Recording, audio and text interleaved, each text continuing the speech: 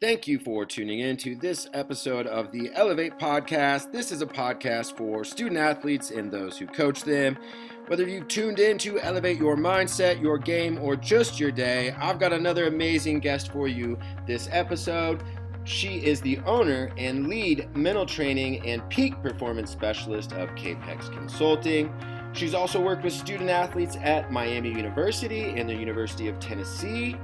She also has assisted the Pittsburgh Steelers with their draft analysis of potential picks, spent many years with the Pittsburgh Penguins, and is now currently the Director of Player and Team Development for the NHL's New Jersey Devils. She has spent a good amount of time with Lord Stanley's Cup. Welcome to the Elevate Podcast, Amy Kimball.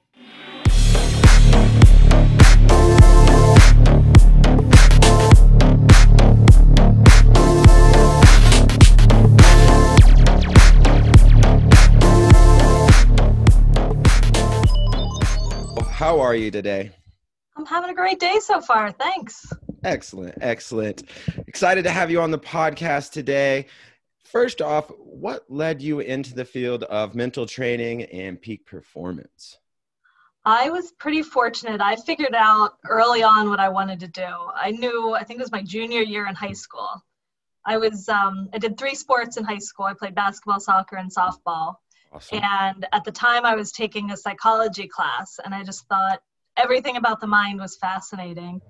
And I happened to read an article written by a sports psychologist, and it was the first time I knew that was a thing. And I told my parents, hey, this sounds cool. They bought me a book on sports psychology, and I said, that's what I want to do. What was the book? I don't remember what it's called, but it was written, the guy's name was Steven Ungerleider. Okay. All right. I don't remember what it's called, but I remember the last name. Right. That's like the cover always is important. It's the content that got you going. Right. So tell us a little bit about your role with the New Jersey Devils as well. So I have a fancy title. I'm the Director of Player and Team Development, mostly because they couldn't figure out what to call me since I did a little bit of everything. And my main responsibility is to work with the teams as well as the players on mental training. So our minor league team is in Binghamton, New York, and then our big team's in New Jersey. So I work with both of them, and both at an individual and team level. I'm also there to help out the coaches. I help plan their team building excursions. And then I also assist with the draft and with player development. So basically anything that influences the culture of the team or how the team interacts. And then a big part of that responsibility is helping our young guys transition into being professional athletes. Sure. I know you mentioned the draft there. There's an article I read. They described you as a prosecutor in the way that you interview some of the draft candidates. One, why is this such an important phase when you talk about building team and team chemistry and team culture? And 2, what are some of the questions you ask? Yeah, so I'm not really a prosecutor. I'm not trying to put them away or anything, but right. I am, I'm trying to find the truth about who they are as a person. And a lot of times for most of the players that we interview, we also do a personality profile. So we give them that ahead of time. And then if there's any red flags or things that stand out positively, a lot of the questions are geared towards getting at those areas. In a typical year, we only have about 20 minutes to interview these players. This year was a little bit different since it was all virtual. We could talk to them a lot longer. So our structure was different. But yeah, so we try to use the questions to really understand who this player is as a person and really get to understand their background a little bit, what's important to them, and then how they view competition and their resilience. So a lot of the questions are really looking at things in terms of competitiveness, their ability to manage stress, if they're a team player, that kind of thing.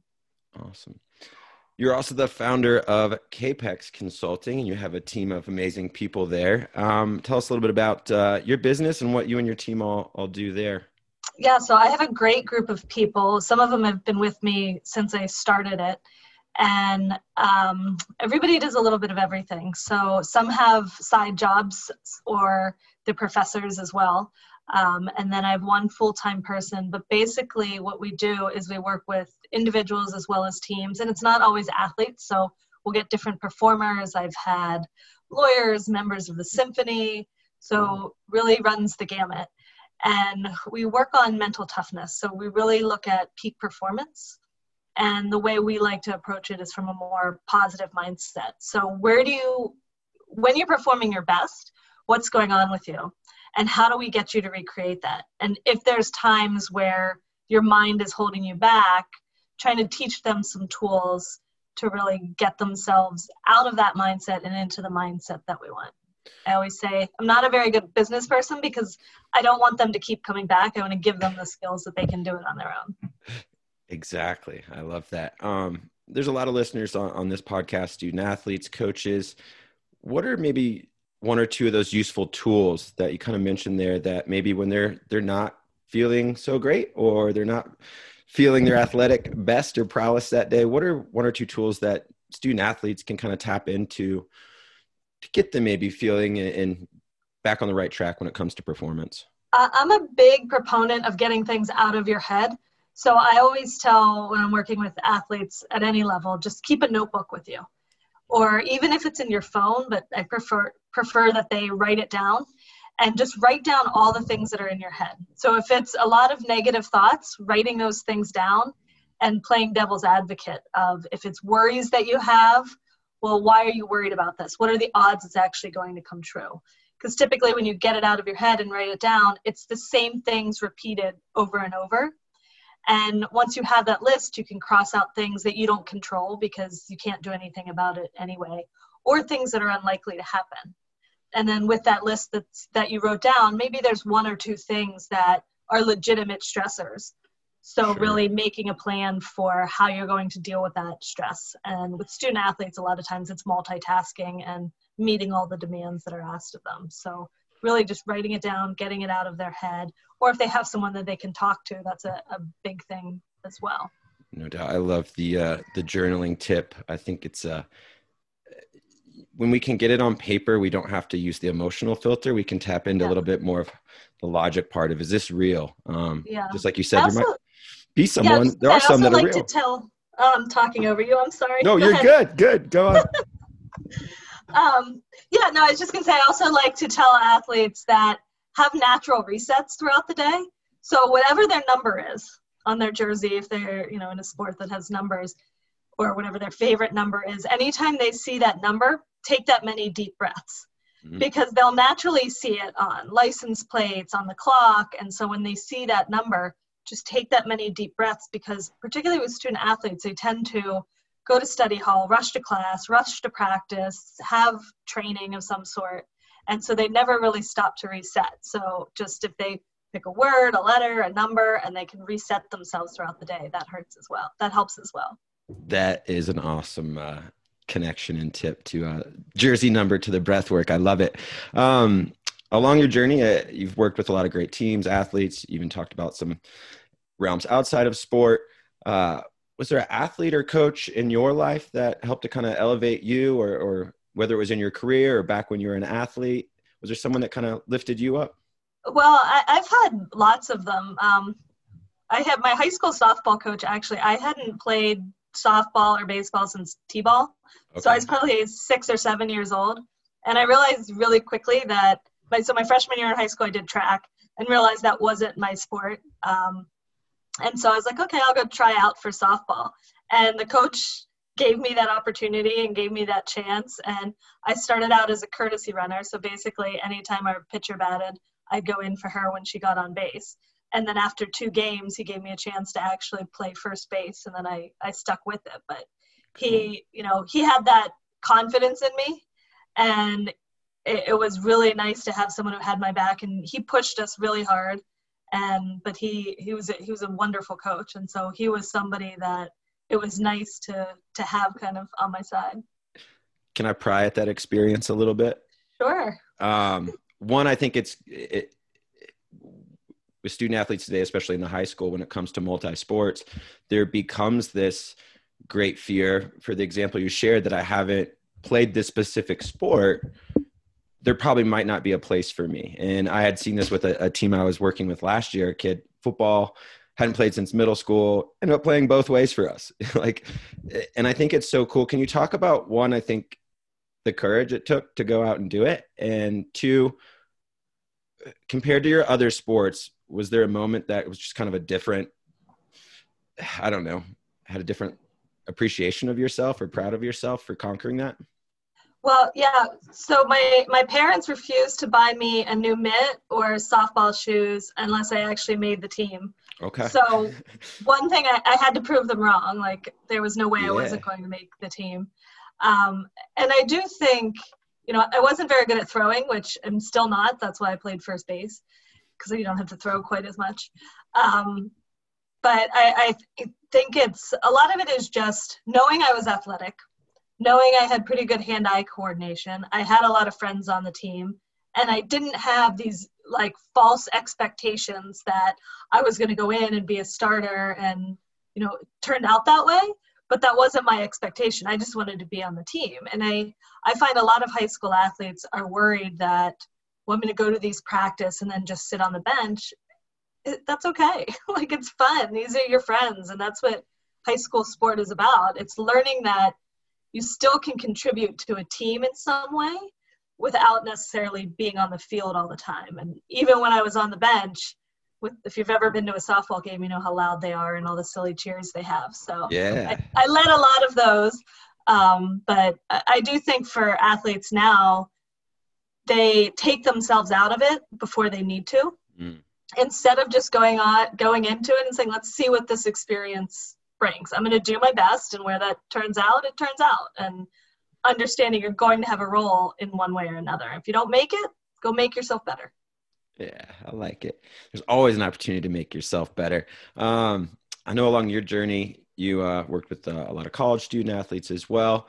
Is there something in your time that you observed that was kind of kept coming up that student athletes struggled with in kind of that transition into college athletics?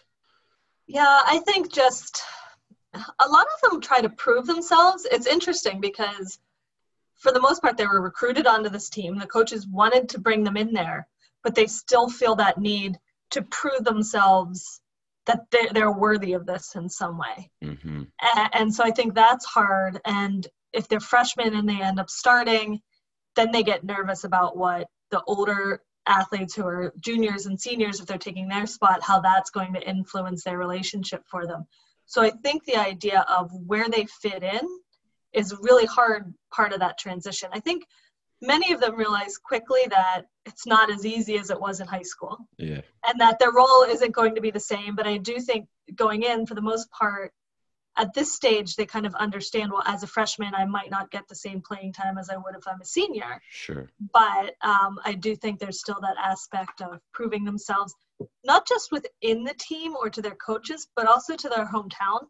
So if you're from a small hometown, you feel like everybody's watching your scores. Everybody's watching your stats. They want to know how you did. And that first break when you go home for Thanksgiving, you want to be able to tell them something other than you sat on the bench the whole time. So I think that actually creates a lot of stress from people too.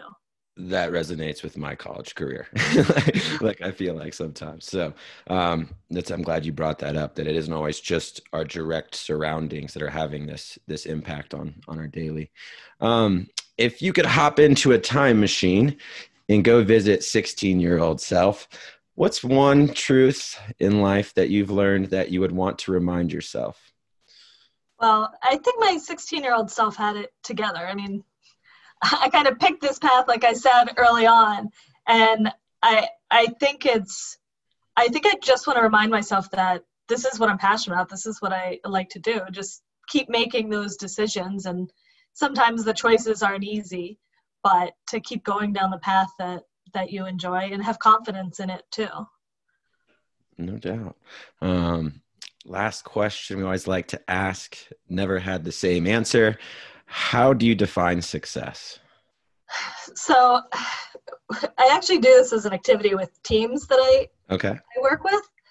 I have them define success, and then I have them define excellence. Mm-hmm. And it's a really hard thing because often people see them as the same, and I don't. I see success as usually a goal of some sort that you're trying to hit. And so for some people, that's improving on where they were before. For some people, it's, if they have young kids, it's getting their kids into college or into a successful career and out of the house, whatever that is. And so everybody defines success differently, but it's usually some type of goal that you try to hit and you reach it. To me, what's more important is excellence, and that's the habits that lead to success. Are you doing your best every day? Are you improving yourself in some way every day? Are you kind of raising the bar and getting out of your comfort zone? Because if you have the right habits and you kind of have excellence every day, that eventually leads to that success.